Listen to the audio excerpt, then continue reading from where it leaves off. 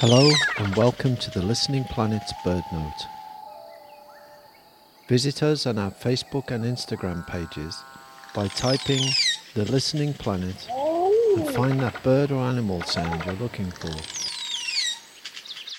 I get asked many times what's my favourite recording I've ever made, and I can say almost immediately, the last one.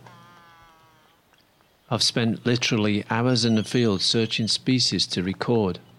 My tagline is, recording the world one species at a time.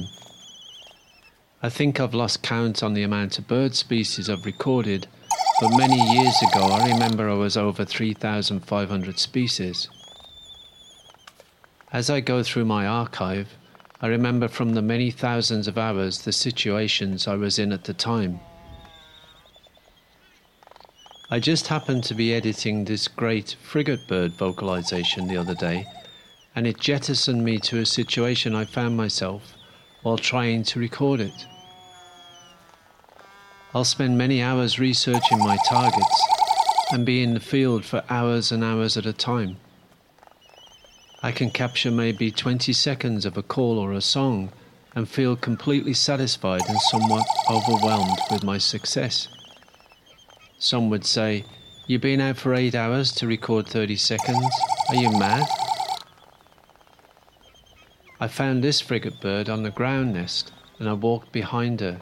When she saw me, she called, but she wasn't scared. I crawled closer with my dish and she called 4 or 5 times.